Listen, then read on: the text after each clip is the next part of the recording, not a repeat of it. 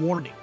The Kingdom Cast podcast contains spoilers about comic books, movies, and entertainment in general, as well as anything else that crosses their minds. Please do not take any medical advice seriously, nor legal advice that they may or may not give out. For that matter, it's probably for the best that you take nothing that they say seriously.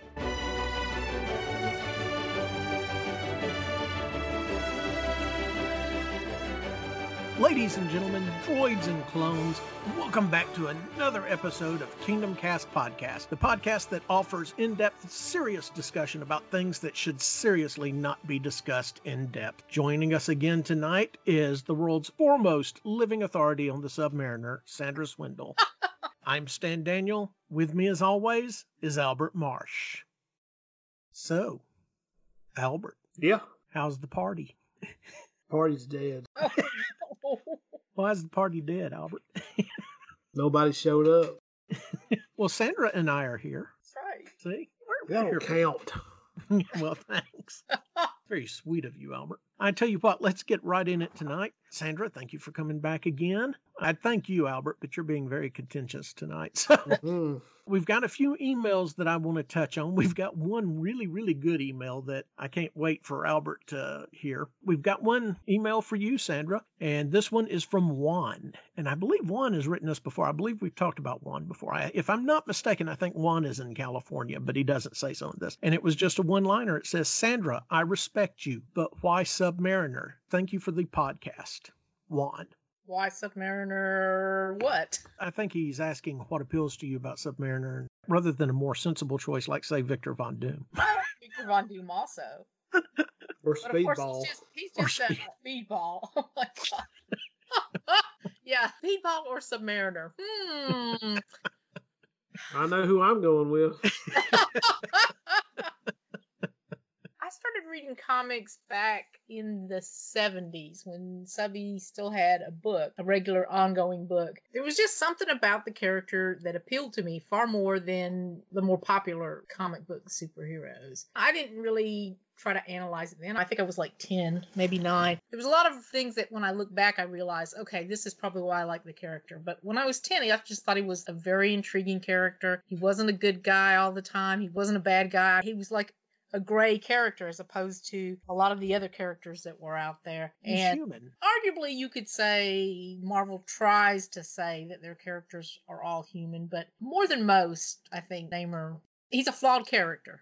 And then it was later because people would ask me the same question, Juan, about, well, why do you like Submariner so much? And then the more I thought about it, the more I realized that the Submariner, or Namor, one of the things that really appealed to me was he was, now we say biracial, but he was half Atlantean and half human, and he didn't really fit in either society. I mean, he ruled the Atlanteans. That's his home. There was also always something about the surface world that appealed to him. At 8 or 9, maybe I realized it subconsciously in the 70s, especially in the 70s. It wasn't until I started thinking about it that I realized that for me, I'm a biracial person. My mom is Okinawan and my dad is an American, a white guy. There was a lot of things that resonated with the character to me because of that. You always get asked on any form, like, who are you? And do you put white? Do you put Asian? Do you put other? So there was a lot of things going on with Subby later on that I realized that that's probably one of the reasons that he really appealed to me. There are other things too. As you go older, you realize this is one male character that is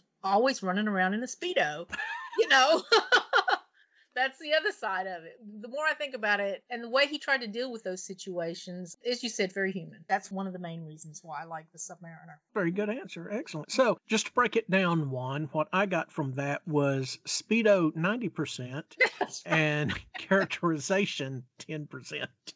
Not quite, but...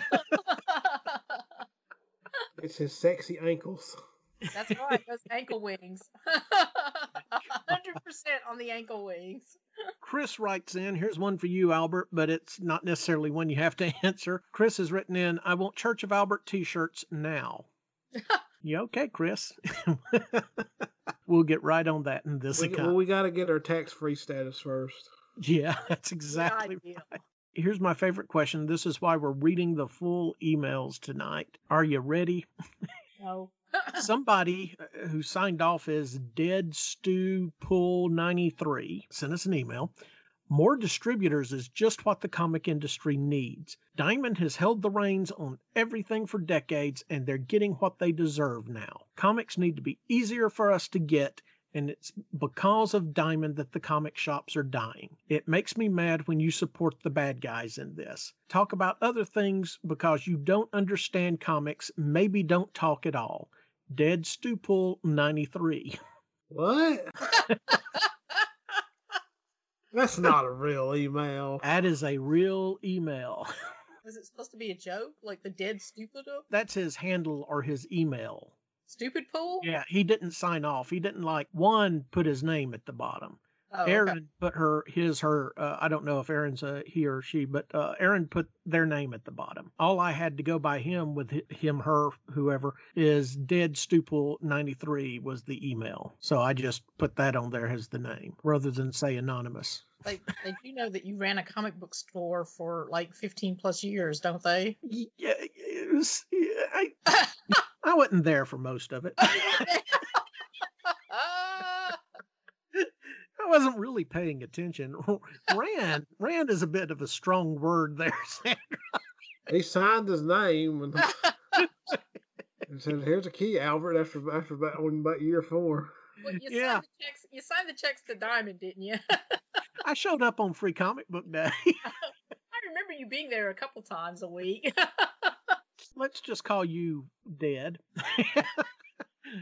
Dad, I appreciate your input. I understand how a few people see things at least similarly to the way you do. But the deal is, in the middle of a global emergency, when the entire industry is more apt to fall completely apart than ever before in its history, is not the time for people to go around and designate 2 large comic book shops as distributors and decide that comics are going to ship on Tuesday and damn the torpedoes, full speed ahead. I took a look at the release. Next week, Marvel starts releasing comic books again, floppies. As we talked about in previous episodes, they've greatly cut down, and it's going to be a slow burn getting back to anything resembling a normal weekly shipment for Marvel, IDW, Image, several other comics. All these comic book publishers are going to great lengths to not harm the physical shops and not overrun them with a ton of products,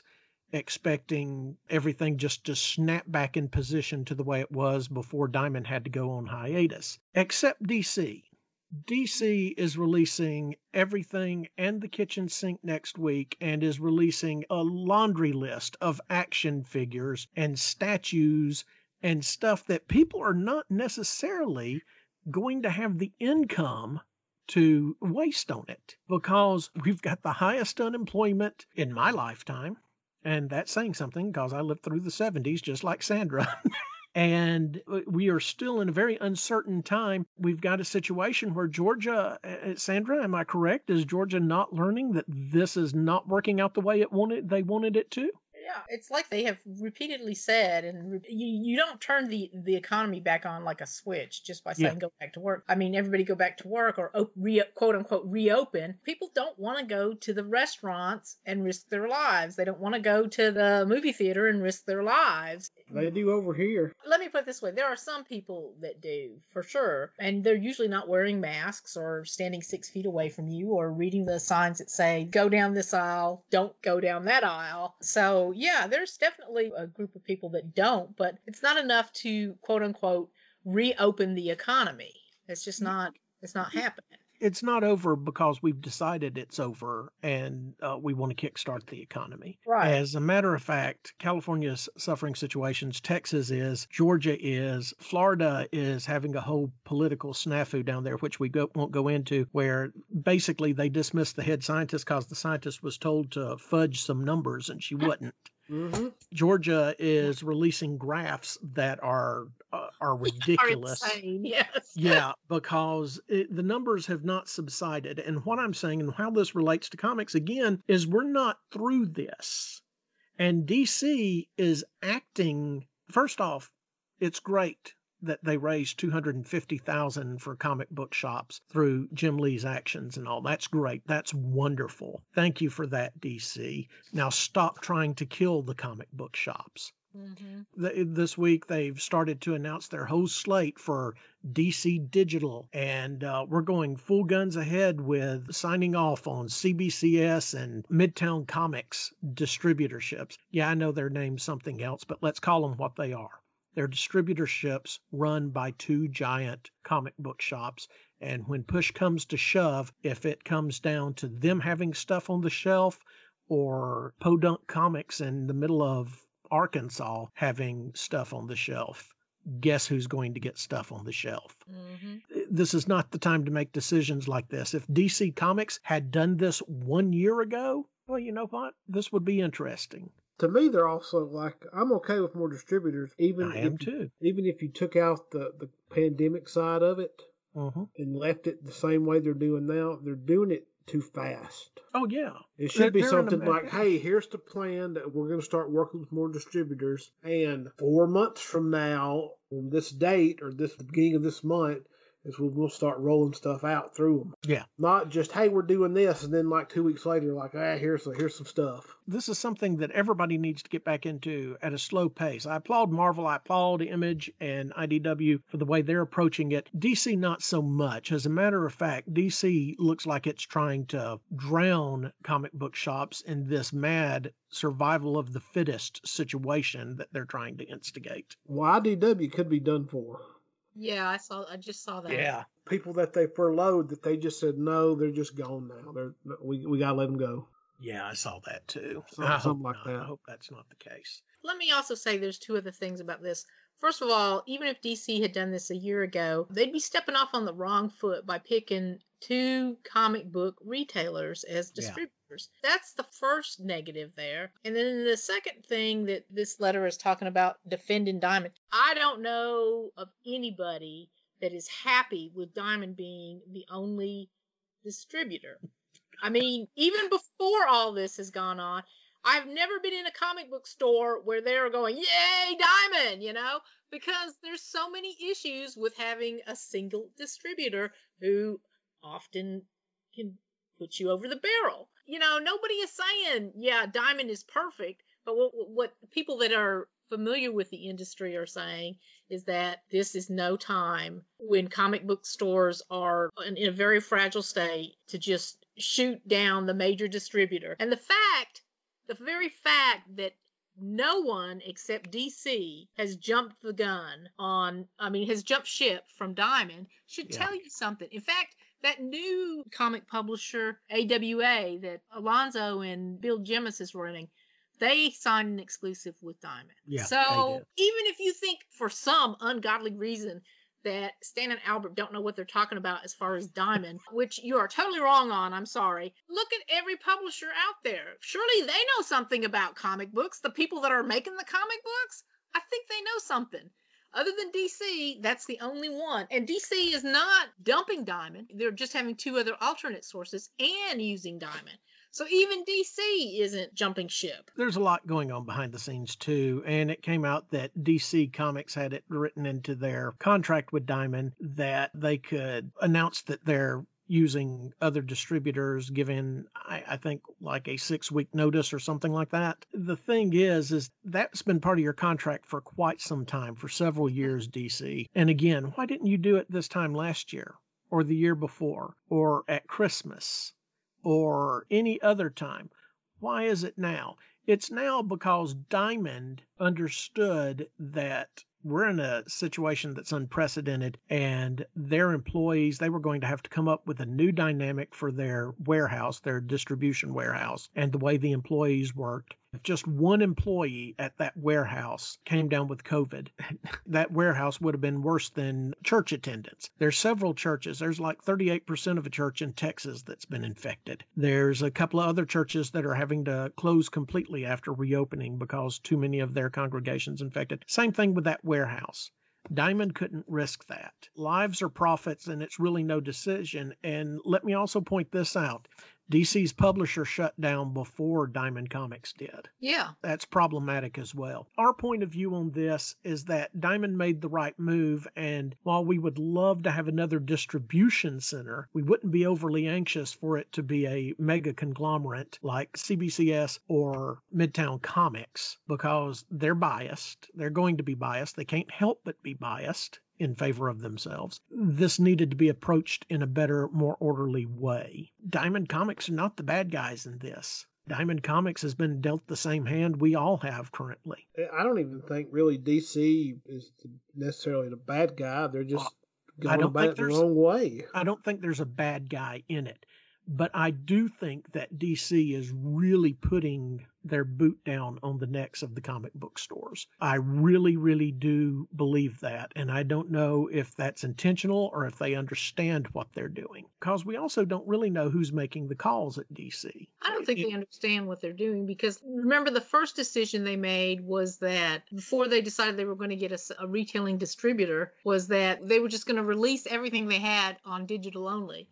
And then they had to walk that back. I don't think they know what they're doing half the time. Yeah. I mean, normally the title of publisher would be the one making these decisions. But again, I don't think it's Jim Lee making these decisions at all. It's very hard to tell up that corporate ladder. There's not a line of succession, and there's not anybody jumping forward saying the buck stops here, at least not to the public. Okay, let's move on from there. Aaron has written in, do you really see a future for normal comic books 2 to 3 years from now? Is it time for the digital age of comics? I enjoy the podcast. I especially like Albert. Thank you. Okay, Aaron, and we'll handle this real quick because we've talked about it on previous. Not exactly. We haven't addressed the exact question. We'll do this real quick. I'm an optimist. Yes, I believe that there will be floppy comic books that continue to be published in some format. I think it's going to be a very difficult time ahead for physical comic book shops. I think the days of a comic book store that is nothing but a comic book store are about completely and totally at the end, and that's a shame. I believe that comic book shops or direct sales comics will be paired more and more with gaming, as they normally are, which is not necessarily a bad thing, or other situations. It's too early in the pandemic situation to predict anything, especially comic books. Is it time for the digital age of comics? Aaron, they're just not picking up, and they're just not bringing it in. Let me give you this example. Albert, how old are your nephews? What age range are your nephews and nieces in? The oldest one is 19 or 20, and the youngest one is a few months old. And when they go for digital content to be entertained, what are they going for? The nieces that I keep a good bit, which I think are like maybe from 6 to 8, 3 ages, to them it's just YouTube. Yeah, you said last podcast that you had to tell them, look, we're not watching any more of this YouTube on the main TV. We can't take it. Yeah. That's where they're going for. Most of the people now, especially the ones that talk about comic books online and on Twitter and Facebook and such, I hate to tell you this, they're not reading digital, Aaron. What they're doing is they're waiting for these YouTube channels with somebody that is in line with their way of thinking to come on and tell them about the comic books that they read this week and give them a spin on it, how more of this group needs to be writing comics and how unfair this is. And that's what they're waiting for. They're waiting for the dynamic of the entertainment factor of being told what's in the content of the comic books rather than reading the comic books themselves. There's not as many people as I believe you would like to think going to Comixology and the other digital sites and downloading these comics and reading them. I think they're also pirating them. Yeah. It's real easy to pirate, but I still don't think that number's up there.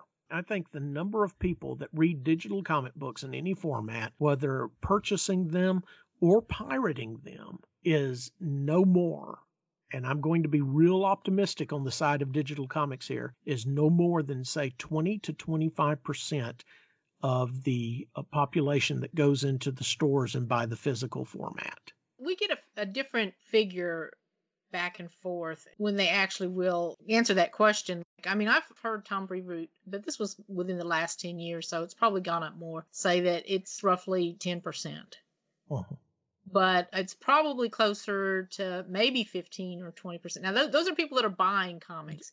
Like I said, I was being optimistic. I was giving them the benefit of the doubt. Better Right. to err on the... It could be 15 to 20% now, but that's still not enough to support a comic book industry. Mhm. Now, the people that pirate, I think that's a much higher number. Yeah. There have been several creators that have said that they found, I don't know, they said that they found, looking at the stats or of these pirate sites, that people are downloading a buttload of these comics. They've said stuff. If all the people that pirated this comic bought the comic, then we wouldn't be getting canceled. And that's not going to happen. I still don't think So it's you think greater than that's not true? 25%. Pirating? Oh, there's nothing they can do about the pirating in the current Yeah, but format. I'm saying that, is there, I mean, do you think that they are more than 20%? No, I think that it still makes up about Total. 25%. And I base that on given the stats of the number of visits to the particular websites that do this sort of thing. And when I say this, I'm talking about pre-pandemic. I'm talking about buying levels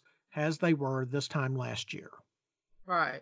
Yeah, I'm not taking anything else into account. Now the entire thing could change and pirating become a big thing. But here's what it comes down to. The reason you're always going to have comic books in some format is that this is research and development for the movie industry now.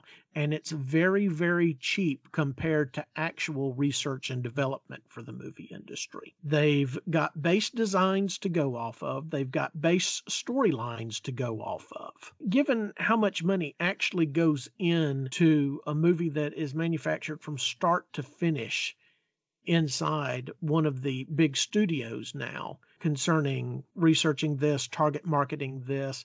So all that is out of the way with comics. They know who the audience is. They know, they're getting better and better about getting these things right. I still think physical comic books will be around in 2 or 3 years. That's if the whole economy is not just... Here's how this will work. Well, first, that the comic industry is going to have to figure out something as far as their digital output works and how they charge for it and how they deliver it. In time, I think comic books will be treated as almost, and they are to an extent because they're, it's a collectible thing, will be treated very similar to the way that we view vinyl records. I can see that too. One more thing, and we'll move on to some more news in the comic book and entertainment industry here. As we were talking, Joseph popped up here on my Facebook feed, and Joseph writes in and says, "You don't have to respond to this. I just need to say Rob Liefeld is an asshat to someone who understands." Oh my gosh. I wrote back to Joseph because before we started the podcast, I hadn't seen Albert's good friend Mr. Liefeld pop up on anything other than last week. He was kind of recanting and him-hawing around and saying it'd be 5 years, but that he needs to keep his mouth shut. And yeah, I agree. You do need to keep your mouth shut. But anyway, I asked Joseph, what's going on? Joseph says he popped up on Twitter and I almost threw my phone. He's taking credit for Bob Iger putting Deadpool in his Twitter banner. And when you look at Bob Iger's Twitter banner, it's got, half the Disney princesses. It's got the Fab Five from Disney, that being Mickey, Minnie, Donald, Goofy, and Pluto. I think it's got Stitch on there somewhere, and it's got the Na'vi from Avatar. It's got everybody. It's got the Black Panther. It's got Captain Marvel. I think Spider-Man's on there somewhere. And in the corner, it's got Deadpool. Rob, on behalf of Joseph and myself, I'm going to take this opportunity to remind you that Iger owns Deadpool. And if Iger wants to put Deadpool in his banner, it's nobody's business but Iger's. Yeah. Did you see what Rob Liefeld said about Frank Miller? Oh, Lord. No, I don't. He better tread carefully there. I think Frank Miller would kick his butt. You want me to do the direct quote of the tweet? Go ahead. Give us the direct quote of what Rob Liefeld said about Frank Miller, creator of The Dark Knight. Frank Miller's tits must be so worn out. So many people sucking off them for decades now. That's what happens when you create the blueprint for modern Batman and Daredevil. Well, Rob, Mr. Liefeld, sir, at least Frank Miller can draw tits appropriately. With swastikas on them. Or without. Mostly swastikas. Well, yeah, but he's making a political statement there. Okay, and that ends the Rob. I thought it was just some weird fetish thing with him. At least they're not like outstretched and just, Rob can't draw anatomy. There. That ends the Rob Liefeld portion of our show. We're going to move off now. We're going to kick off with some comic book entertainment news. Ruby Rose off Batwoman, the TV series. Albert, you weren't jumping up and down about the Batwoman TV series, were you? I didn't watch it. You didn't watch any of it? Not even Crisis? Did I watch the Crisis stuff? I don't remember if I watched the Crisis stuff or not. Well, I feel the same way, except I know for Maybe a fact, I did. Maybe I watched that. I think we both, I know I did. Sandra, did you see any of it? Nope. No, you haven't seen Batwoman? I saw the trailers. Okay. Sandra saw the trailers of Batwoman, so weigh in with anything. Ruby Rose released a statement, and she was very polite and very professional. It implied that it was, majorly her choice to step away from the role of Batwoman. She thanked everybody. I mean, it was a very professionally well done statement. There's some talk out there on the internet that while, she agreed she should step off, that it may have been a more mutual thing, that the showrunners of Batwoman might have maybe have suggested to her that this might be for the best. There are rumors that she's difficult to deal with on the set. She was having some run-ins with other creative talents there and so on and so forth. So she's stepping off. And long story short, there is a second season of Batwoman coming, and they are recasting her according to who will fit the LGBTQ mold for this character of Batwoman. So Ruby Rose has stepped off of Batwoman, but production continues on it. Now for some really cool news. Who loves Timothy Olyphant? Oh, me! Yes, I was so happy to see that. He's all right. I like him. I like him. He is fantastic. Deadpool, Justified, The Crazies. He's fantastic. Once Upon a Time in Hollywood. He wasn't in it much, but he was good when he was in it. I don't know that they're saying exactly who he's playing, but since he's been spotted in Boba Fett's armor, he's going to be playing a character from the Star Wars Aftermath books who's declared himself Sheriff of Tatooine, Cobb Vanth. Vanth. And if you haven't read the Aftermath books, they're good reads, and they're in continuity. They're set in continuity, and they take place, I think, about within 4 months after the Battle of Endor. And the Aftermath books end with the Battle of Jakku. So he's declared himself Sheriff of Tatooine, and given that we know that Boba Fett has survived the Sarlacc pit and that they're bringing back the actor that plays the clones and played Jango Fett to reprise the role of Boba Fett, we know that Boba Fett is going to run into him because... No, Boba Fett's retired. Oh, is he? Yeah, here's how this is going to work. Okay. Boba Fett got out the Sarlacc pit and was decided he was done. So he sold the gimmick, the Boba Fett bounty hunter gimmick, to this guy, and Boba's off, just sort of being retired. Yeah, and they're gonna use that quote, like they're gonna find him, and he's gonna use. I'm gonna be very specific. So there's that quote in episode 2 where Jango says, "I'm just a simple man trying to make my way in the universe." Yeah, he's gonna use the same exact line when Mandalorian finds him. Like he goes, "Well, you're Boba Fett." Blah. He goes, "No, I'm just a simple man trying to make my way in the universe." Why it's going to be like a real quick. It's going to be a real quick cameo, and that's going to be it. No. Well, first off, Vanth got the armor from Jawas. I don't care about any of that. Well, it's continuity. No, nobody cares about that stuff. It's in the books. Wait. Did you have to buy a Lego set to figure that out? No, or was that actually something? It's in the Aftermath books. Okay. The armor was worn down and beaten even more. Looked like acid had hit it pretty hard.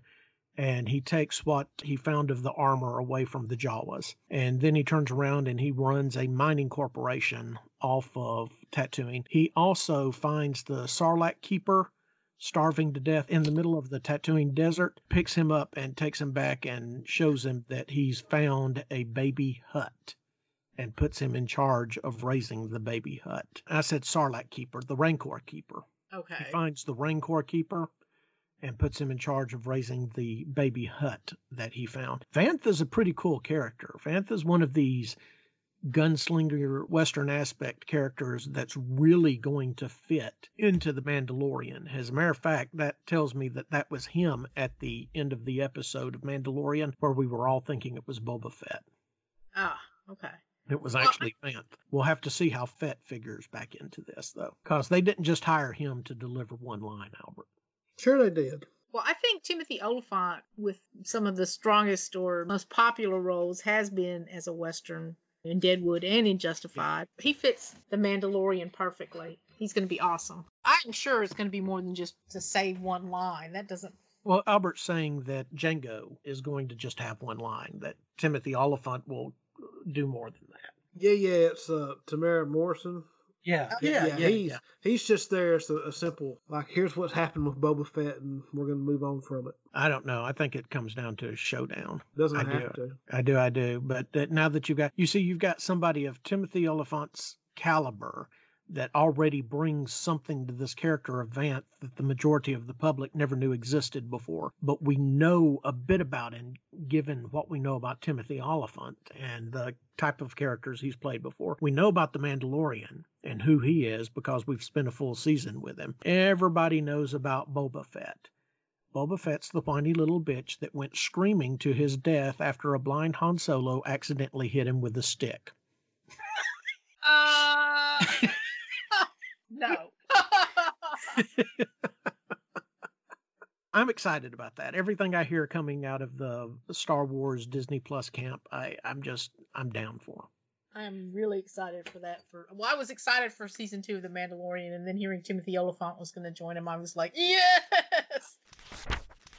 Let's do a couple of quick comic book reviews. Sandra, have you read anything this week? Oh, Lord, no. Well, just chime in if you have an opinion on anything. Albert, I tell you what, you got a whole list there. Pick the top 2 that you think the audience needs to know about. Well, it's only like 6 DC books. Jimmy Olsen 10 came out. Loved it, yeah. That was great. Matt Fraction and Steve Lieber still on it. Hey, look, previous opinions still stand. It's a wonderfully funny book. I really liked the line where Jimmy Olsen's wife or ex-wife, I guess. She makes a joke about nothing being solar powered on Earth except for Superman and calculators. I thought that was a good line. I thought that was great. Well, the whole thing is outstanding, and now we get to the core of the mystery, who's behind everything. It wasn't that hard of a mystery to solve, but it's still pretty interesting. My only problem with Jimmy Olsen is that I've still got a crappy taste from what DC's doing with the comic book shops. For I cannot disconnect the characters and the comic books they put out from their current actions.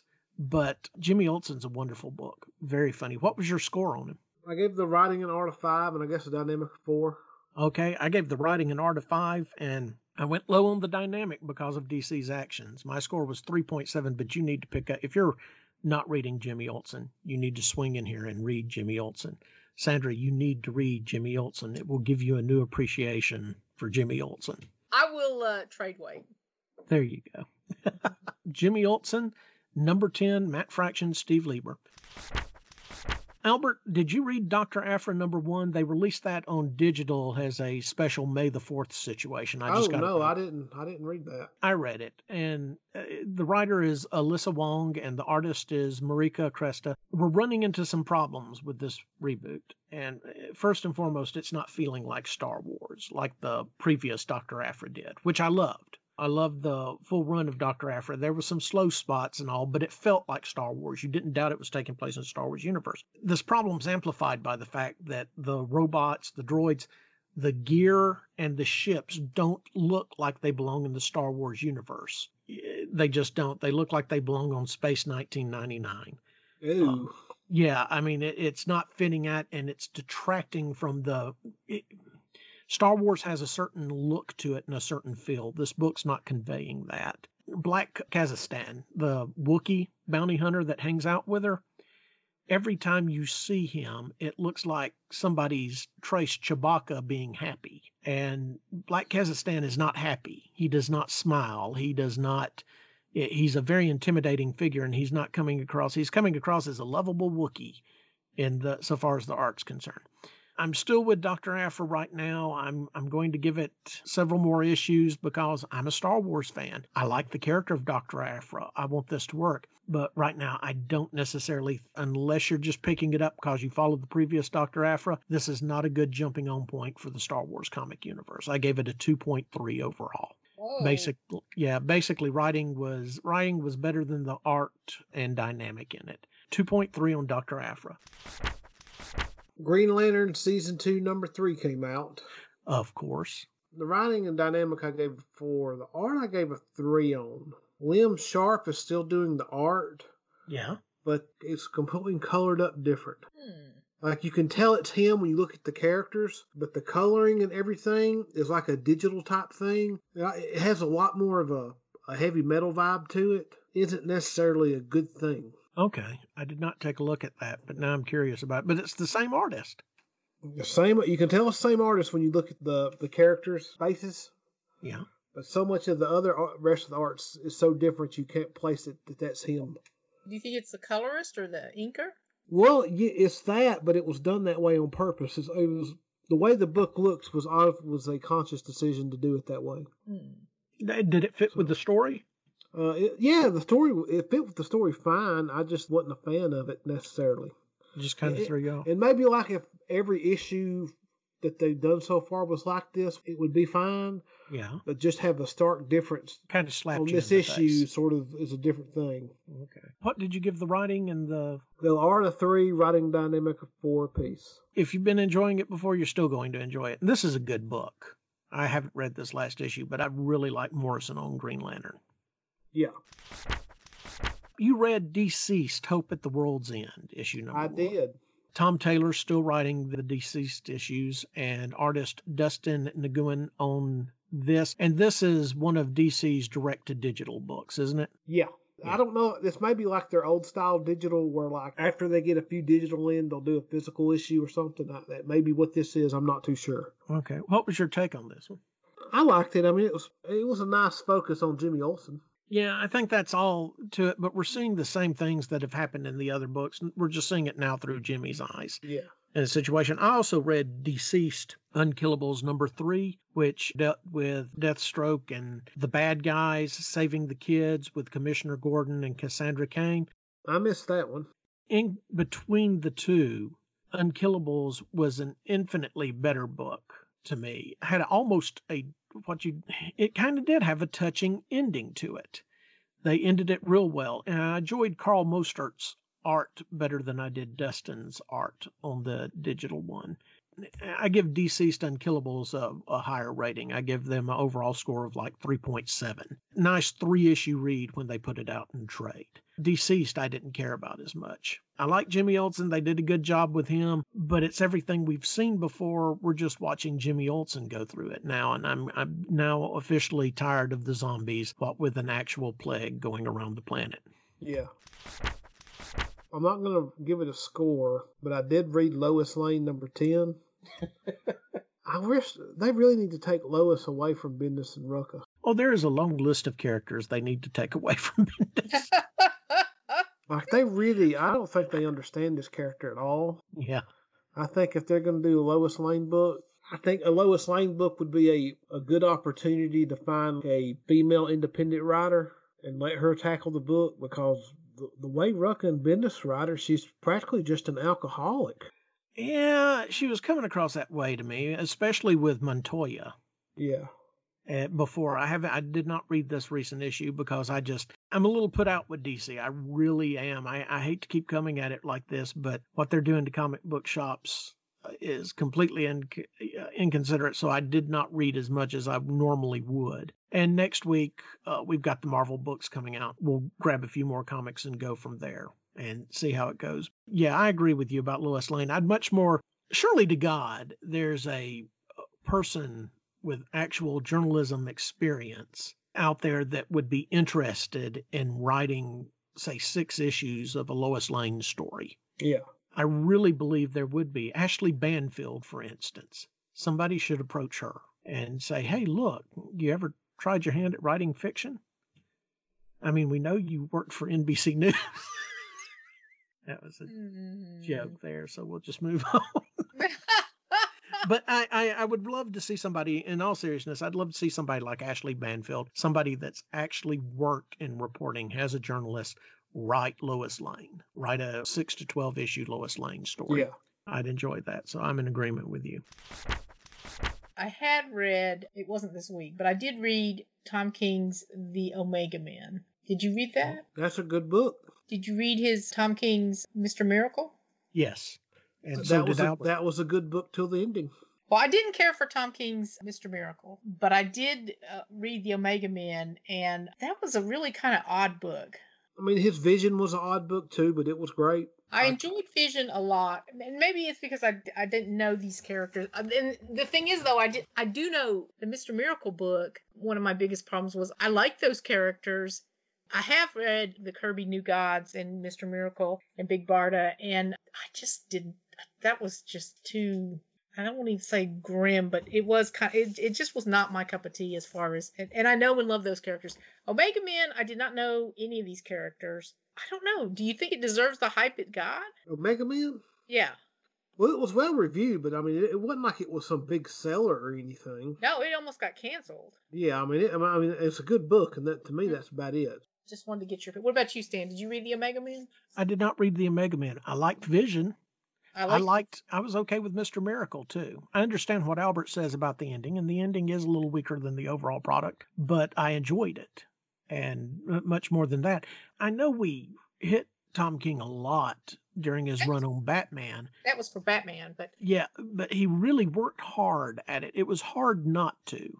Yeah. Because he was not good on Batman by and large. Yeah, I really truly loved Vision, and I liked Mr. Miracle. I'll have to think about it more about why I didn't like it so much. Maybe that would be a realistic take on what Scott Free went through, but that's not how Scott Free has been portrayed traditionally. But he's open up enough that you don't want him emulating other characters that have tread the same path before, and you want to bring something different to him. There's a number of characters that you've got room to play with. Aquaman has been one of them over the years, for the last 5 decades, that nobody has really done a definitive situation with him outside of Peter David. The same thing is true of Mr. Miracle. You've got a dynamic there, you've got a setup there, and his connection and everything, but where his personality comes from, depending on who's writing him, he's anywhere from Blue Beetle to just not even being there at all, just being a character in a suit in his own book in some cases. Mm-hmm. I was okay with him playing with him a little more. The ending was not as good as the overall read, but it didn't run it for me like it did Albert. I will have to say that the art played a role in it too, in the way he wrote it, where it was very Bendis.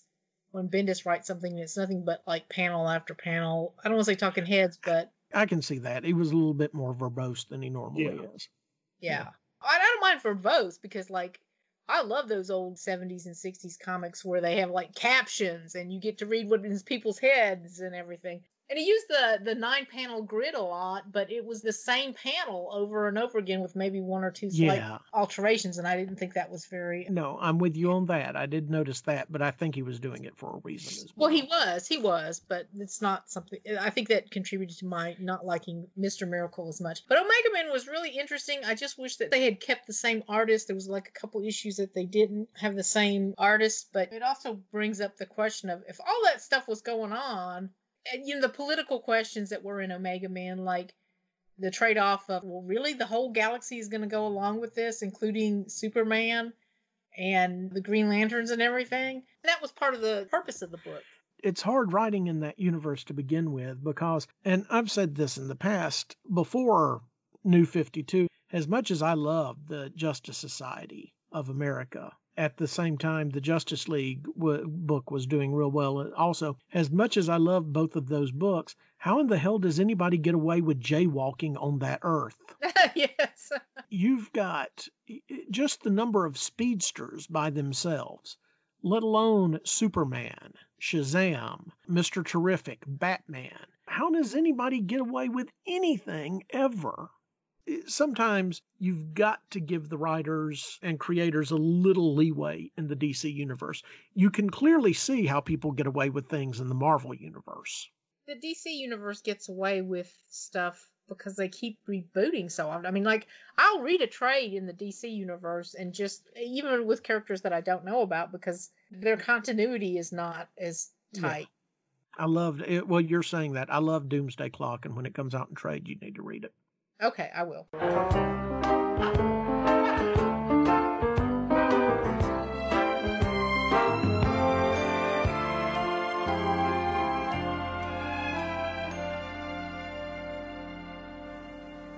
Before we move on and discuss our movies of the week, Highlander and Highlander 2. And Did you High watch? And High Rise. High Rise. You Yes. didn't watch High Rise? What's High Rise? I guess I texted you. It had Tom Hiddleston in it. Oh, I guess I didn't. I guess I just saw the word high and just like, Highlander. Highlander, All right, Highlander before you 1, get to Highlander that, 2, High Rise. My bad. I'm sorry. It's okay. My wife made me watch it, and I felt obligated to make the two of you watch. Yeah. So often I get these texts, and then I think, I want that 2 hours of my life back, Stan. Well, I am going to throw this at you. It was not on the list or anything, but I did get somebody that listens to the program and is related to me ask me about this. Scoob is worth the $25 to own. No, it's not. No, it's not. I thoroughly enjoyed it. Did you both watch it? No, I'm not going to spend $25 on it. It really is. I thoroughly enjoyed it. This was a really, if you're a Scooby-Doo fan and you're in quarantine with your kids, they want something to watch, it's $19 to rent for, I think, 72 hours. I'm not sure. I went ahead and spent $5 extra and just bought it and figured if it was bad, I can kick myself over it and lament that I don't do this again in the future. I enjoyed it. I laughed my ass off. It was touching. It was cute. It was funny. They utilized several Hanna-Barbera characters. Marky Mark is the Blue Falcon in this. The Blue Falcon. Sandra, do not play Did like you not don't know who the Blue Falcon is? The Blue Falcon and Dynomutt are.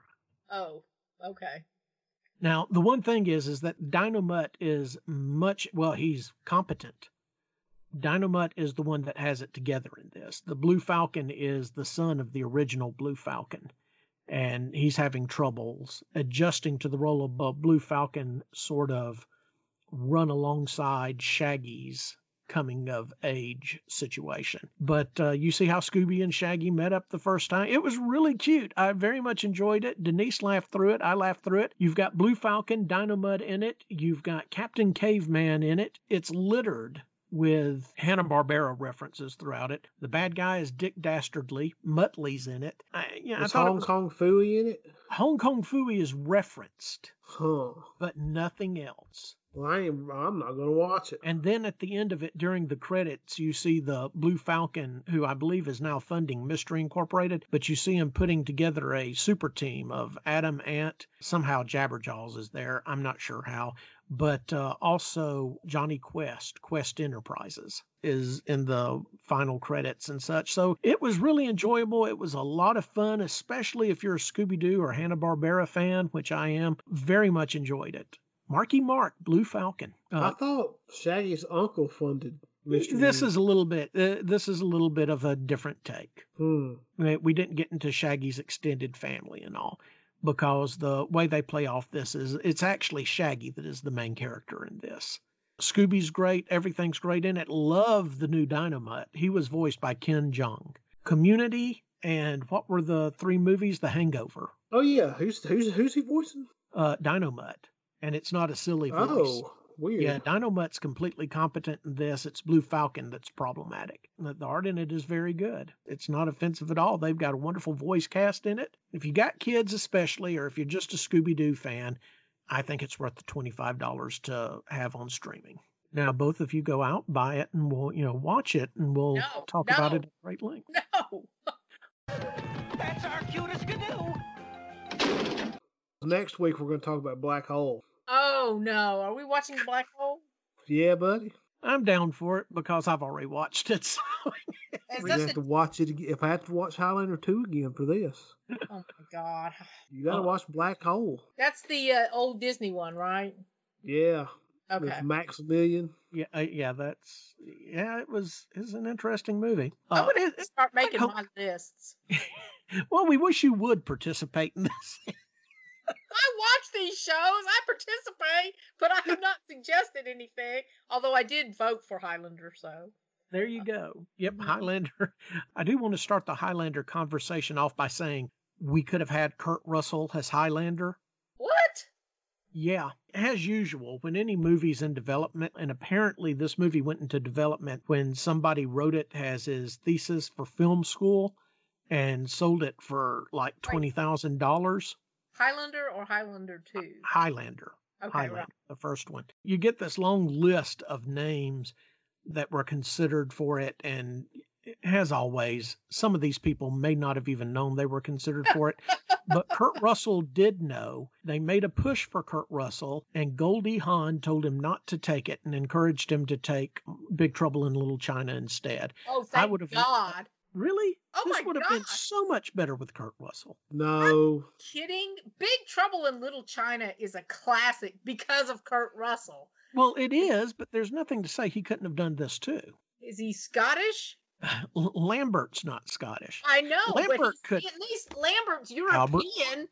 Albert, get ready. Lambert could barely speak English during filming. They had all sorts of dialogue coaches helping him. Because he's French. Go ahead with your line, Albert. Where's he originally from? I'm sorry, Lambert. You ruined Stan's bit, Sandra. He's originally from Long Island.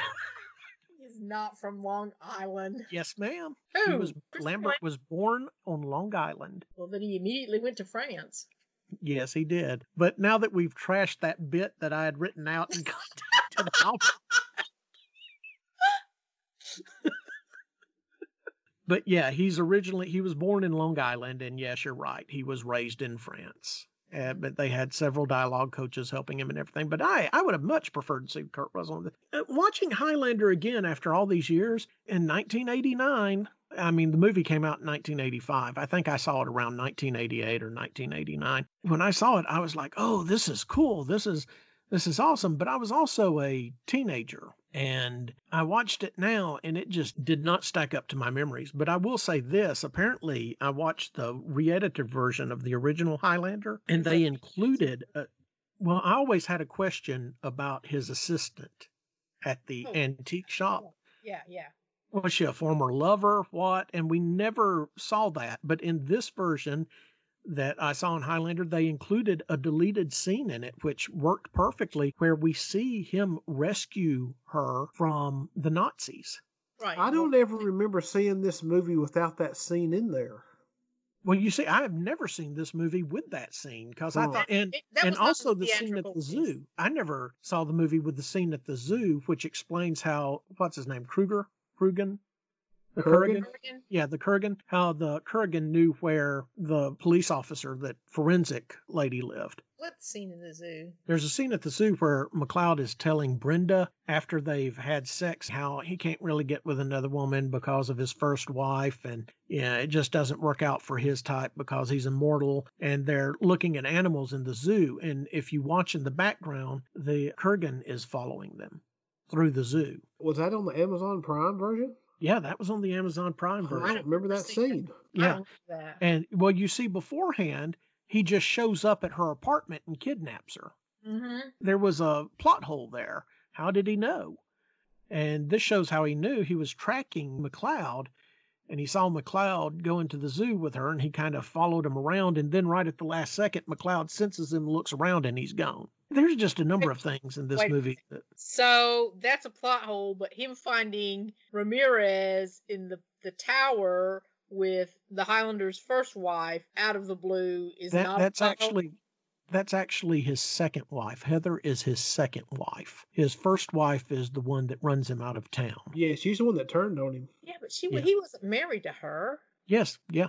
In the script, he was, yeah. I thought they were just sleeping together. She wasn't his wife. She didn't know. I didn't strike it that she was his No. wife. Well, back No, then, because he actually says- when you slept with somebody, you were married to them.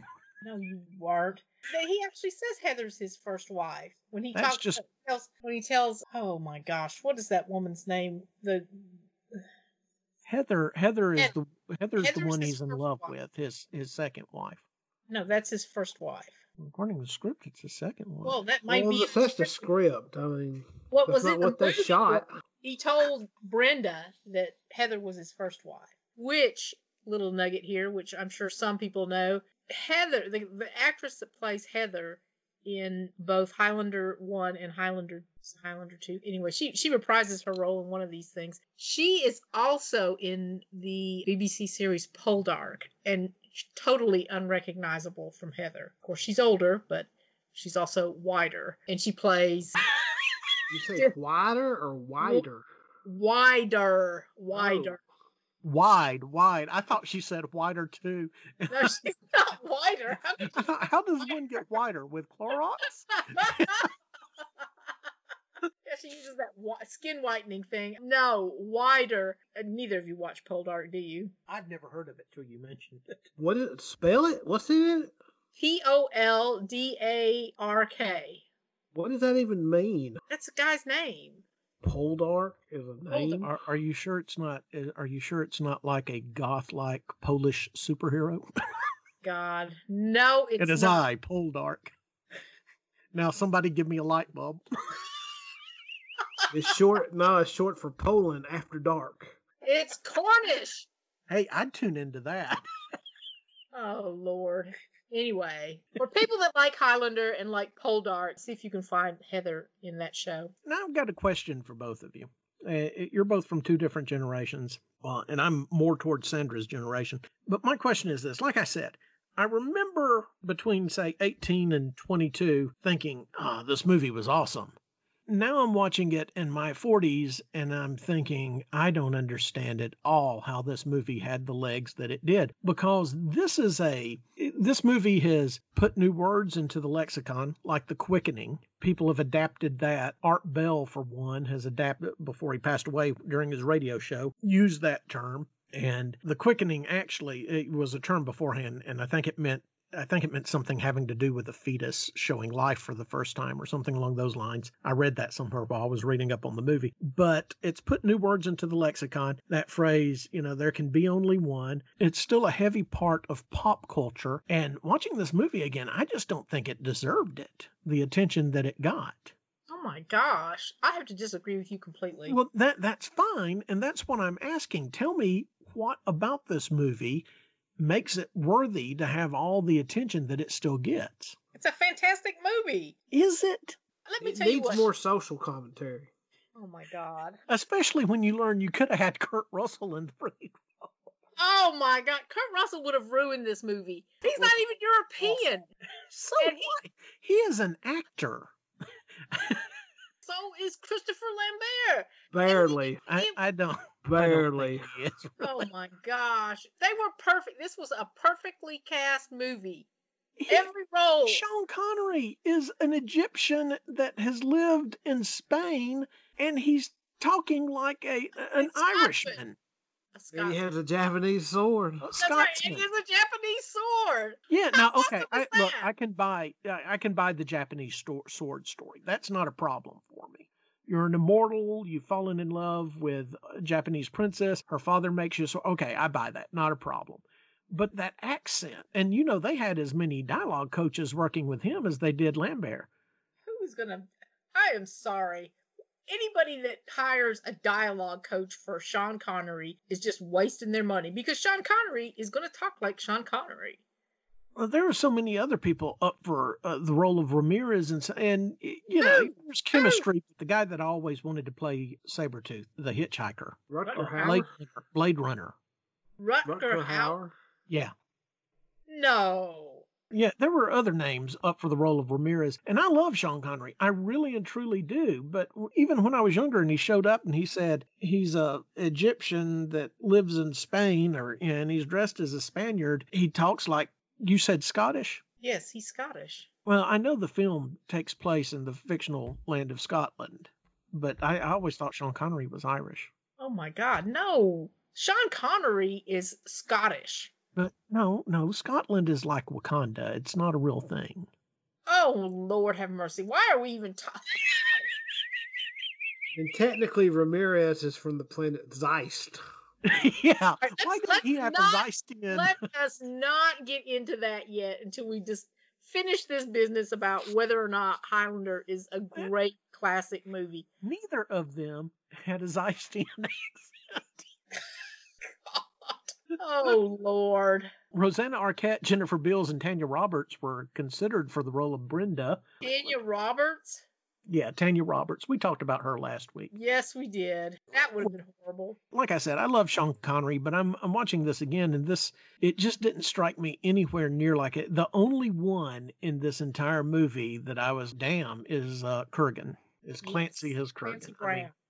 He is dead on that character, and I completely buy into it.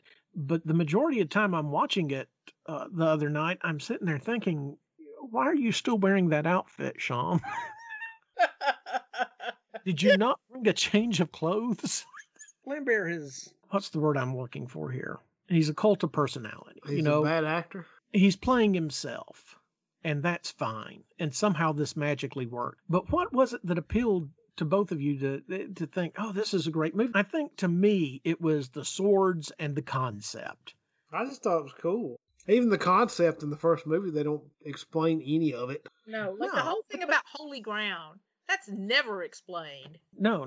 We define what holy ground is: graveyards, churches, mosques, synagogues. We never learn any of this stuff, but that's okay because that lends to the mystique of the whole thing. This was supposed to be just a one-shot movie. Right. This yeah. was never supposed to turn into what it turned into. This had a beginning, middle, and end right there. And Right, because he won the prize, and he was the only one left, so that should have been the end. yeah, and the demons were dancing around him. That was a little off-putting, but those were supposed to be the spirits of all the previous past immortals, that were being freed up. And, All right, I'll tell you what was cool about this movie. okay. The shoulder pads. We're talking about the first movie. Dude, look at that coat he's wearing. He's got like The trench coat. The got trench coat got football level shoulder pads in it. with the Highlander pocket, so you can hide your sword no matter what and still look like it's invisible. And he's wearing the white sneakers. Yeah. For some reason, that works. Yeah, of course it works. First of all, let's talk about the director. He had a very strong, stylish vision. He used to shoot music videos when they had such a thing as music videos. For MTV. And he did, I remember it being visually interesting and a lot of visual tricks that he used, shooting things in mirrors, shooting things in the glasses, the transitions between the past and the present. The segues were cool. Yeah, I did notice that again. I thought, and you're right about the cinematography. The director, Russell Mulcahy, he really brought something to it. He did. He really did. And I actually watched 4 of these things, all 4 episodes. I did not get to watch The Source, which is the 5th one, but I watched the 4th one. And for some reason, I watched them backwards. So I watched Highlander 4, then Highlander 3, then Highlander 2, and then Highlander. Highlander stands out, even though Highlander 2 was also directed by Russell Mulcahy. Highlander, the first Highlander movie, is like a Hollywood production compared to the Roger Corman versions that come later. Visually, it was amazing. The story had a sense of humor. Okay, so that goes back to the writer, Gregory Wyden. I don't think he wrote the other ones. He also wrote... You said Wyden? Gregory Wyden. Yeah, I think they give him credit on the second one just for the characters. For characters, not the actual plot. But he also wrote Backdraft, and he created The Prophecy, which is another kind of weird fantasy movie. I hate to use classic there, but another one that spawned a whole genre. You know who was in Backdraft? Kurt Russell. Yeah. One of the other Baldwins. Yes. Kurt Russell would have been horrible in this movie. If this movie was... You cannot convince me of that. I don't know. Him swinging a samurai sword around. I don't know. If it kept him out of Big Trouble in Little China, then that alone would have been a reason. I'm with you on that. Of the two, Big Trouble with Little China was it. But I don't know. He could have done both. I mean, what did it take to shoot this? 3 weeks? I'm sorry. Legitimately, I was more disappointed with the first one than I actually thought I'd be sitting down to watch it again. I was excited to sit down and watch it again, but it seemed to keep tripping over itself. I got the sensation Christopher Lambert was not taking this anywhere near seriously. The only thing I will say about Christopher Lambert's performance in Highlander, he was not at all comfortable as a sword fighter. I find it hard to believe that this is going to be the one surviving sword fighter because he was very stiff. He hurt himself a lot, and he hurt a couple of others. He hurt Ironside in the filming of 2. Lambert was insisting on using the actual broadswords. Then after that... Yeah, he just was not... He didn't have the athletic skill for this, to be running around with these swords.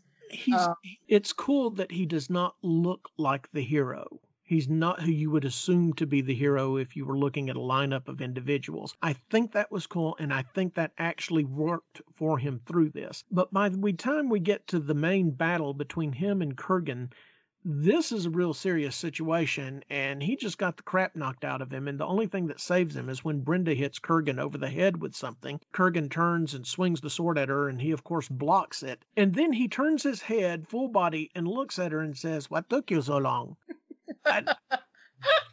Mother, put your attention on that guy in front of you. Kurgan obviously has a crippling drug problem in this movie. Crippling drug problem. What makes you say that? Well, I mean, if you think about it, if you're immortal and nothing's going to kill you, at some point you're not even eating food. You're just shoving chemicals down your throat or in your veins or up your nose or whatever. He obviously was, but I don't think everybody else was. I don't get the impression that he had a drug problem. Besides he had a drug problem.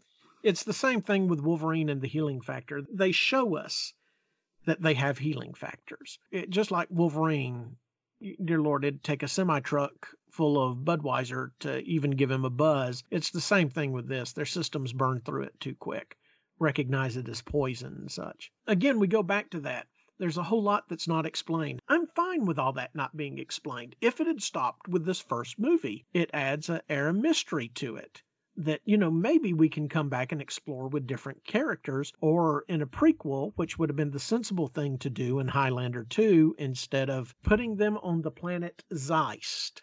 What version of it did y'all watch? Because the version of it I watched changed it. It was the director's cut version where it changed from being the planet Zeist to it was in Earth's forgotten history, which was highly technologically advanced. It was technically the past. They had Ironside redub a part of it where it says, like he's off camera, but he goes, bring him back to the past. So the version on Amazon Prime is... Director's cut. Yeah, it's from 2004. Yeah. It's still technically the Renegade cut. Mm-hmm. They do change up some of the special effects, but it's pretty much still the Renegade cut, I think. And Sandra, you saw the same one, Highlander 2? What was supposed to be the director's cut difference? They were saying that we're sending him to the past or the future. Yeah, that's the director's cut. Okay, here's the difference. In your version, did you watch, was the shield above the Earth, was that a bluish color? Yes. And that's from 2004. The old versions are just like red or something like that. Yeah, it was real annoying red. And did you notice who loaned them the Gotham City set? I was going to say that was another thing that I thought was very interesting. And I put that down to Russell McKay's vision. This came out after... This came out. The whole reason Highlander 2, The Quickening exists is because of Batman in 1989. As soon as Batman made the rounds, people were dashing to get doable superhero movies. This movie, Highlander 2, came out in 1991. I think Batman Returns came out in 1991 also. Well, the big pyramid building is almost straight from Blade Runner. There was a lot of borrowing. Yes. From the design and everything that was going on in it. That was a bad movie. Highlander 2 was a straight up bad movie. While I didn't enjoy Highlander as much as I used to, Highlander 2 was just horrible. We brought Sean Connery back into it. What? To stop a ceiling fan? I mean, that was the extent of his character's return. The best part, the only good part of this movie is when Sean Connery is on that airplane. I don't even think that was good. And that was weird, too, them showing planes crashing on the airplane. I thought that was funny. I actually thought that was funny. It's funny when they do it in the movie Airplane. In the movie Highlander 2, it takes away. It knocks you out of it. Knocks you out of what you're watching. And there was a lot of dick and fart jokes that Connery was making that kind of knocked you out of it, too.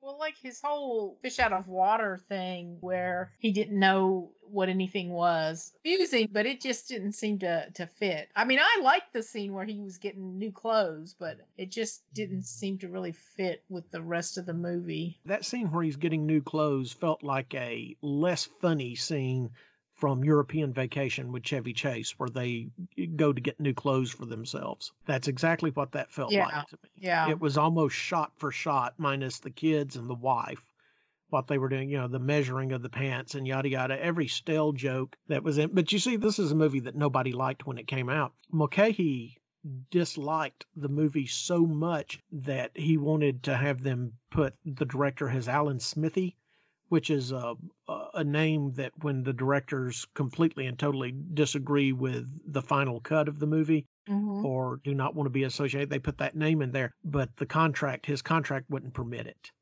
What did he not like about the movie? Everything. I mean, And he shot the whole thing. He went back and he did 2 different cuts of it, one of which we watched on Amazon, and it wasn't any better. Yeah. He got up, according to IMDb, he got up and walked out of the premiere after 15 minutes. I understand that the insurance company, I think not Argentina, maybe it was Argentina, whatever country the insurance company was based in, that country was experiencing mega financial problems at the time, hyperinflation, and the insurance company actually stepped in, started rewriting the script to what they thought people would go to see and overriding Mulcahy on a bunch of stuff. But I still can't think it was a great... Why would you not do a movie set in between Ramirez's death and the fight with the Kurgan? Well, who came up with the idea of the different planet? I think that was Mulcahy. See, like if they would have done a prequel, they should have done a prequel where Kurgan is just someone that he keeps running into. He's a Nazi during World War II or something like that. Yeah, that would have been interesting, but they went to Clancy Brown with the script and said, we want you to come back and shoot a couple of scenes, basically make a cameo showing that you existed on the planet Zeist. And he said, no, thank you. He turned them down. Yeah, he was like, no, I don't believe I will. Lambert came back on because they agreed that they would write Sean Connery back into the script. And Sean Connery and Lambert have a bromance going on. Still supposed to be really close friends to this day. And they don't use the stinking song from Queen. They use it, but they only use like an instrumental of it. He plays it on a jukebox in a bar. He plays one of the songs on it. But there was a lot of problems with you notice that the Queen soundtrack on the first one, this was another one of my issues with the first one when I rewatched it. It's not as in sync with the movie as the Queen soundtrack to Flash Gordon is, where Queen got to do all the music. Yeah. I think they would have been better off letting Queen do all the music in this. Queen, the different members pick different scenes. That they were only contracted to write one song for the movie, and when they saw the rough cut of the movie, they said, no, we want to do more than that. And so each member of Queen wrote different songs for different parts of this movie, of the original Highlander, and that's why it feels so scattered with the music in the first one. Yeah. But yeah, when you get to the second one, they were basically just trying to come up with something that could pull in the cash that Batman did and push Sean Connery's name really hard. Whatever they used in the movie of Queen, it was because they already had the rights to it. Some of the other stuff they'd have to renegotiate the rights to. That's the other thing that is fantastic about the first movie is that Queen soundtrack. I mean, Who Wants to Live Forever and It's a Kind of Magic, Princes of the Universe. I mean, those are classic. I like Princes of the Universe, and I love Who Wants to Live Forever, but It's a Kind of Magic never, that line was always, because they never used it in the movie version that I saw, that line was used in the cut scene set during World War II. No, it's also used, he also tells her that when he leaves in the elevator. He makes that sign, yeah. It's a kind of magic. Yeah. It's kind of magic. I am Connor MacLeod of the Clown MacLeod. I've lived for 1,000 years and I am immortal. What? Could you do that without talking through your nose? Oh my gosh. I'm immortal. What accent is that one, Lambert? It's so terrible. He's wonderful in that role. Well, yeah. How did he accumulate hundreds of millions of dollars worth of antiquities? I'm sure you can do it. Didn't you see the movie Brewster's Millions? That's the movie where Richard Pryor could speak and you could understand it. Neither he nor John Candy needed subtitles, and John Candy was from Canada. See, to me, Highlander 2 is almost like a Joel Schumacher Batman movie, Well, complete with it those had that complete with feel. those horrible bad guy outfits, Yeah, where they're like birds or something. I was getting a flashback to the Clooney Batman movie. Yeah, it's very hokey. Very they did. stylistic. They had to change those things that the bird guys were riding on because Back to the Future came out while they were filming, and they had to completely change the design of what the bird guys were riding on because it looked too much like the hoverboard. I was wondering about the filming of those because a lot of these stunts were, I mean, not stunts, a lot of the special effects were done in real life. Yeah, everything that you see with them flying around in that Right. scene in the alleyway, they're cords, they're girded. It's all wire work. They brought in the guys from the first two Supermans, to Superman 1 and 2, to orchestrate that. I thought that was a pretty well done scene. Lambert looked like he was actually having fun on the He his was. hovercraft. Yeah. According to Lambert, that was a fun scene to shoot. And the only part of it that looks hokey is when the last bird person died. He's just kind of... He just sort of goes slow and stops. Yeah, standing in air and then hits the wall. Yeah, that looked weird. But the rest of that scene, the orchestration and everything, that worked very well for that movie. The train scene with Ironside. Ironside was quoted as saying, "None of us wanted to do this film after we read the initial script. We were all in this for the money. You could completely tell it." He said, "But at one point, I decided I was going to be the most memorable thing about this film." And when I was watching Highlander 2, all he came off as doing was another Jack Nicholson Joker impersonation. Yeah. He knew all the colloquialisms. He knew all the slang and everything from this era, whether he was a space alien or whether he was from the distant past. He knew the slang and the smart-ass comments to make at the appropriate time in the present era, or in the year 2024, which is when Highlander 2: The Quickening is set. And that train scene was stupid. The That train's scene was going like ridiculous. 700 miles per hour and barely crashes through a wall. Yeah, people's eyes are popping out of their socket. That train should have turned that wall into dust, or the train should have turned into dust when it impacted it, one of the two. It was just corny and goofy, and on top of everything else, you've got Dr. Cox from Scrubs in there. And he clearly does not know what the hell he's doing at any given time. No, but him from that era would make a good Norman Osborn. Oh, I think he would have too. I was thinking that He would myself. have been fantastic as Norman Osborn. He's got the look and everything. Character-wise, he's a little on the weak side once Ironside shows up. But he'd have made a great Norman Osborn. John C. McGinley from Platoon and Scrubs and what am I thinking with Charlie Sheen? Wall Street. He said that he was doing a Orson Welles impersonation during this. And that he probably shouldn't have, because that did not turn out to be the right choice. Let me make you feel a little bit better about it. I couldn't tell you were doing a Orson Welles impersonation. I would have been completely content had we never heard Highlander again and we just had the one movie. And the TV show. Well, you see, you go to the TV show just like Denise goes to the TV show. I don't because, like that show. Look at Duncan. I don't like that show at all. Really? Look. Then one of the movies they had Duncan killed Connor. Yeah, in the last movie, yeah. What a stupid... I don't think that was the last movie. Wasn't That the was last the next movie? to the last movie. No, they made some horrible, horrible one after that. Yeah, That's even worse than part 2. I haven't seen. Wow, I can't believe that. I'm glad I completely bailed on that. So we're all in agreement. Well, no, we're not in agreement. I don't like Highlander. I don't think it's worth your time anymore. I think if you enjoyed this movie in high school, it's not the movie you remember. The original one is. And definitely, Highlander 2's not even a good enough movie for Mystery Science Theater to make fun of. I don't know what happened with Highlander 2. I guess what happened in Highlander 2 was that they wanted the story to progress forward instead of going back and doing a prequel. And the only way to make it go forward was to come up with all this crap to explain. Well, Highlander 3 was a pretty just normal movie.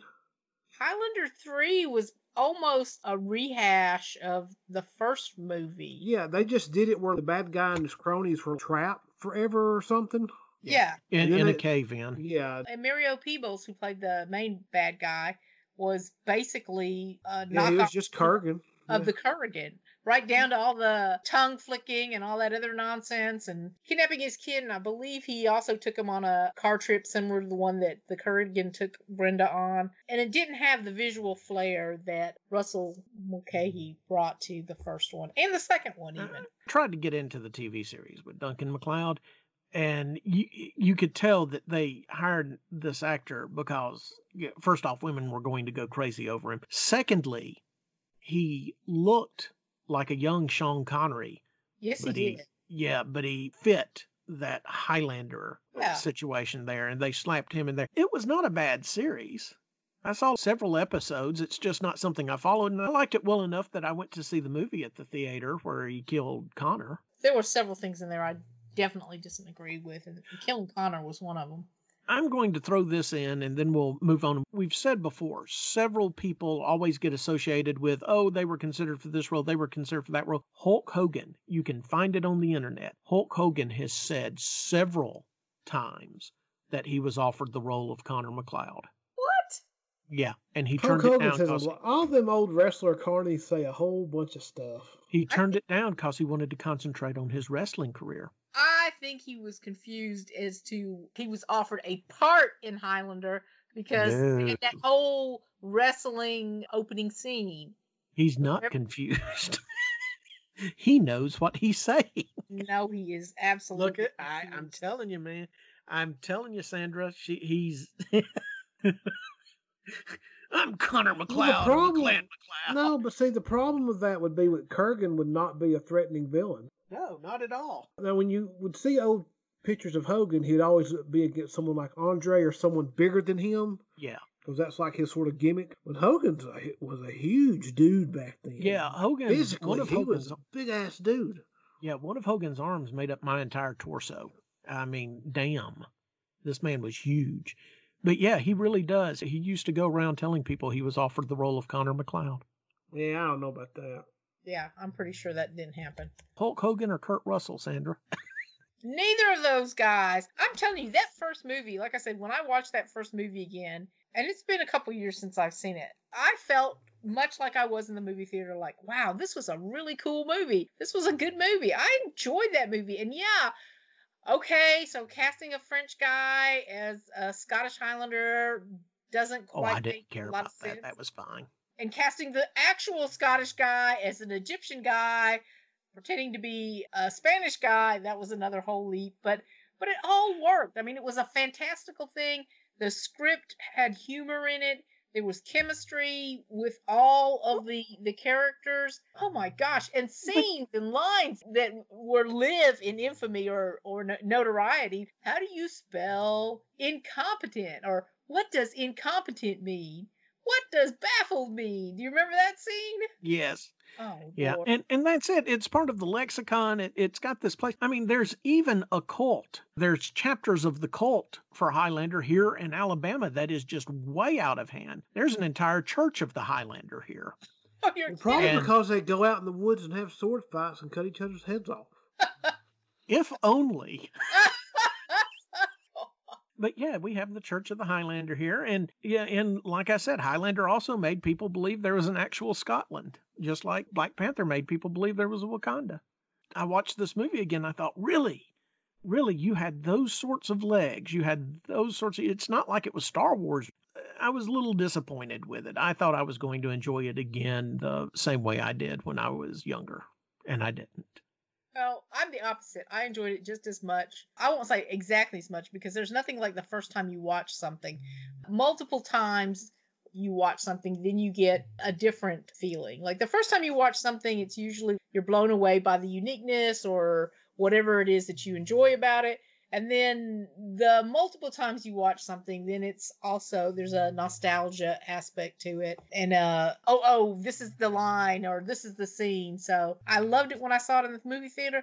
I loved it every time I watch it. It's just, to me, it's not a perfect movie, but it's a very entertaining movie with a very engaging cast and a visually unique style, which you lose track of that now.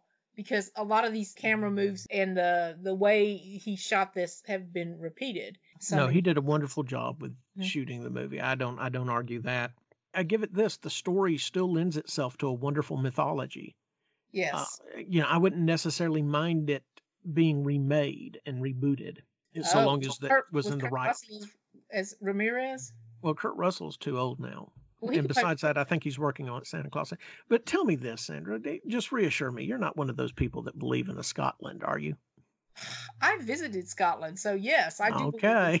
Believe in Well, you can visit the Shire from The Hobbit, but it ain't real.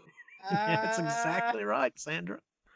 I mean, yeah. I didn't Sandra, visit let me put it this way. I did not visit a movie set. I stayed at 2 different locations of the University of Edinburgh. Those are just hotels where people role play. yeah, I mean, this is a scam. This was a dorm. This was a dorm. Now, I can go to Black Spire Outpost at Disney World and pretend I'm in that world, but I got a sequel for Highlander. Okay. oh God, That's better than Highlander 2. what is that? He's got all this knowledge and stuff, and he was going to go help the human race, all right? Oh yeah, by saving us from the ozone layer. Yeah. That big hole that we was always going to die from back when I was a kid. Me too. So he goes off and he ends up talking to these scientists and business people. Even though he's no longer immortal, he still has like antibodies and stuff like that in him and whatnot. Uh-huh. So he's gonna, and they don't tell him what all the diseases he's got over the course of his life and got cured from. So they're gonna use his blood and test it and see if they can't make cures for all these diseases out of it. Yeah. This one guy gets a hold of it and he's like, screw curing diseases. What if we can just make people immortal? So he was gonna use it for military applications to have soldiers that don't die, and McLeod's got to go stop them. That's pretty good. The only thing you'd have to have a right around, one minor plot hole. And when I say minor, it is definitely minor compared to the plot holes in Highlander 2. But one minor plot hole is that after he killed Kurgan and received the prize, he became mortal. I mean, it's an easy right. It's an easy right. It's an easy fix. Yeah, there's still traces of the way your DNA was. Yeah, but technically he probably still can't get sick from a bunch of stuff. I mean, he can get stabbed or shot and killed. You can write that as far as the stuff on the DNA level, the way his body's adapted over time, all that stuff's probably still the same. Yeah, that's an easy fix. What do you think of that, Sandra? Yeah, that would have been interesting. Yes, I would rather watch that than the stuff. Than what they came up with. Yes. Yeah, that way you could have Immortals back. You don't have to explain much more, so you don't have to run the mythos trying to explain the mythos. I like that, Albert. That's pretty good. Yeah. He obviously has to have those same DNA or antibodies or whatever, because, otherwise, why would he turn back into... If it would have got rid of everything, my view is that, if it would have really just completely reset him back to nothing, he would have probably instantly died. Or instantly aged up to just a skeleton or something like that. Let's do this. Albert, if you'll watch High Rise, we'll wait and talk about it next week with Black Hole. Is that okay with both of you? Who's in that movie, High Rise? Tom Hiddleston. It has a great cast. Jeremy Irons. What's it about? Don't say a building. It's not about the building. It's about the people in the building. And it actually may be right up your alley. You may have a good take on it. You will like it, Albert. It's weird. I ended up having to watch it because Denise found out that Tom Hiddleston was completely nude in it. Yes. Well, at first I was just going to say, what the heck? But when you said Tom Hiddleston, I said, okay, let me look it up. And then it had all these other people in it. Jeremy Irons doing another Ozymandias impression. So next week we'll do comic books, Black Hole, and the movie High Rise with Tom Hiddleston. Well, we thank you all for joining us this week. Again, thank you, Sandra. Thank you, Albert. We are Kingdom Casts Podcast. You can contact us, Kingdom, CASTS, @gmail.com, kingdomcomics@gmail.com, Kingdom Comics and Kingdom Casts on Facebook and Twitter as well. We've got our personal Facebook pages out there. We're relatively easy to find. Hit us up. Love us, hate us, let us know. We enjoy hearing from you. We cannot thank you enough. The ratings continue to go up, and I'm really humbled by it. Both Albert and I. And Sandra would be too if she could see the ratings. Be humble, Sandra.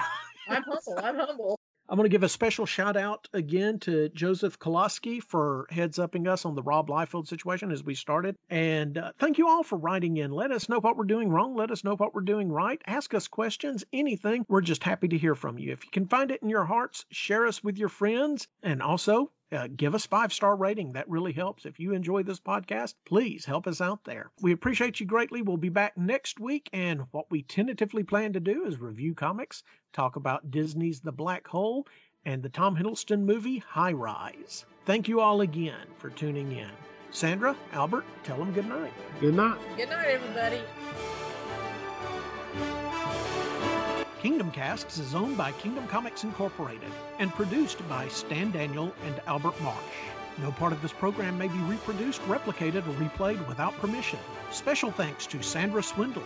Also, thanks to our content contributors, Jason Bean, Tim Bryant, Denise Daniel, Josh Duke, Alex Fitzpatrick, Charles Hickey, Allison Marceau, Mark Adam Miller, and Contrita Olstad.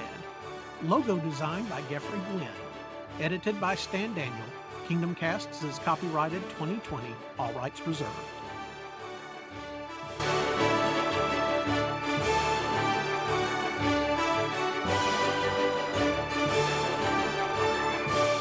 Marky Mark, Blue Falcon.